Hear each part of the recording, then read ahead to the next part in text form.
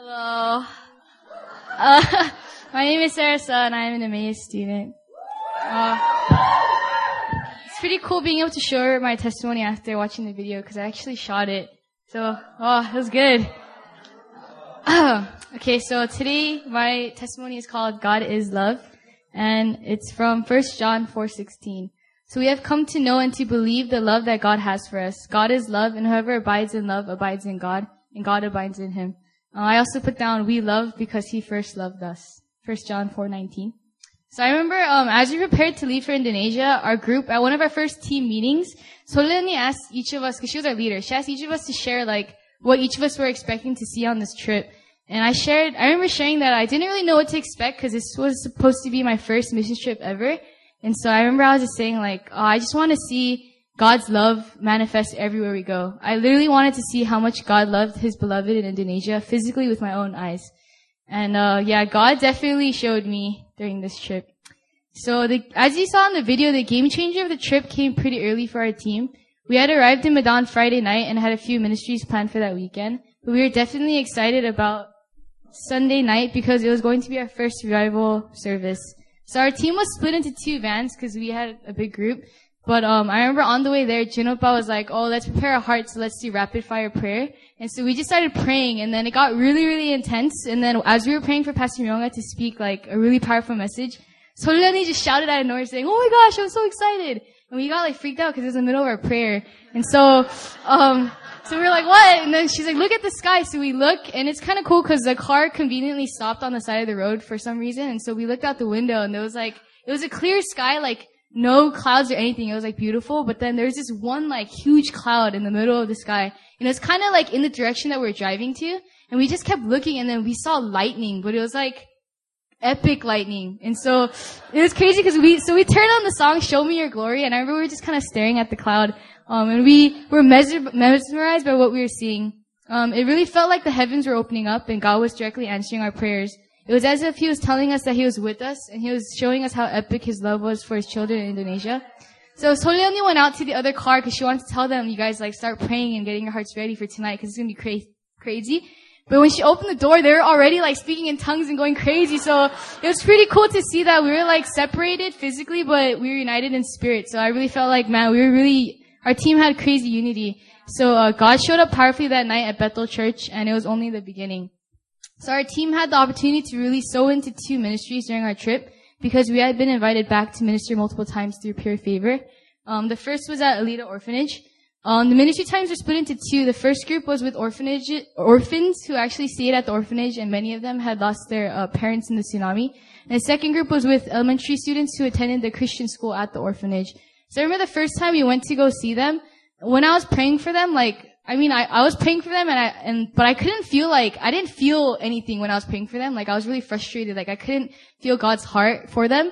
So so then what I realized was, we can't love everyone on our own.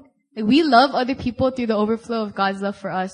So when we understand God's love for us and how unconditional, how perfect it is, then we could love on other people. So I remember on the second day when we went, on the way there, I asked God in the car, God, give me your heart, give me your heart, I want your heart. And so when I was praying for them, God really highlighted some of them to me. And when I looked at them, I didn't see children. I saw powerful, anointed leaders of the nation.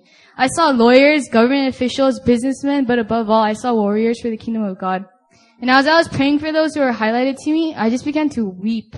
And I could literally feel my heart burning. I could feel God's heart for them. I didn't know who they were. I never talked to them before, but I couldn't describe the compassion I felt towards them. And as I wept, all I could say was, God loves you. God loves you.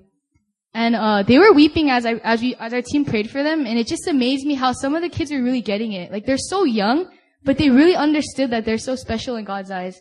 And so God has amazing plans for these children, and they really are the future of the nation. The other ministry was at Sola Garcia, which is a group of ministries who focus on worship and prayer. We were able to minister to them 3 times throughout our trip.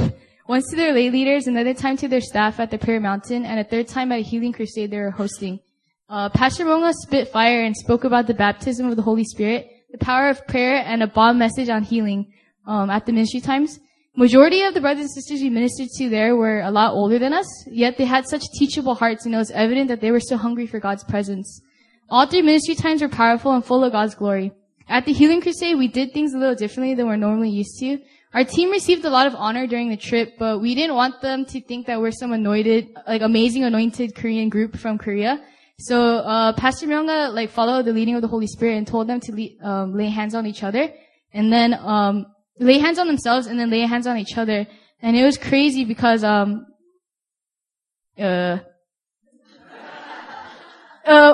didn't even have to, we didn't even have to lay hands on them for God to do His work. His presence was so thick upon them that healing took place even as Pastor Myunga was saying her word. We all received the revelation that God doesn't really need to use us to do anything. Although He chooses to at times, it's nothing that we can do, it's all about what He can do. It's 0% us and 100% Him. So altogether, we saw 40 partial physical healings, 15 full physical healings, and to top it all off, we saw a blind man see and a lame woman walk. Praise the Lord. So this trip was not only marked with God's love for the nation of Indonesia, but it was also marked with God's love for us as a team. We fully knew that God sent us to Indonesia to be a blessing to our brothers and sisters in Medan, but I don't think any of us expected to receive just as much blessings in return. I had been warned prior to the trip that it's inevitable for teams to have some sort of tension among members or relational issues, but I still don't know what they're talking about.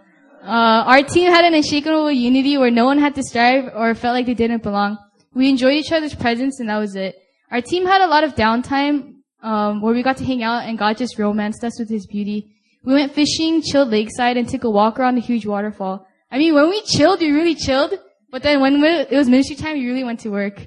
I really felt like God was honoring not only our team members, but also New Philly as a whole during our trip in Medan. Something you'll hear our teammates say about this trip repeatedly was that everything was surprisingly so easy.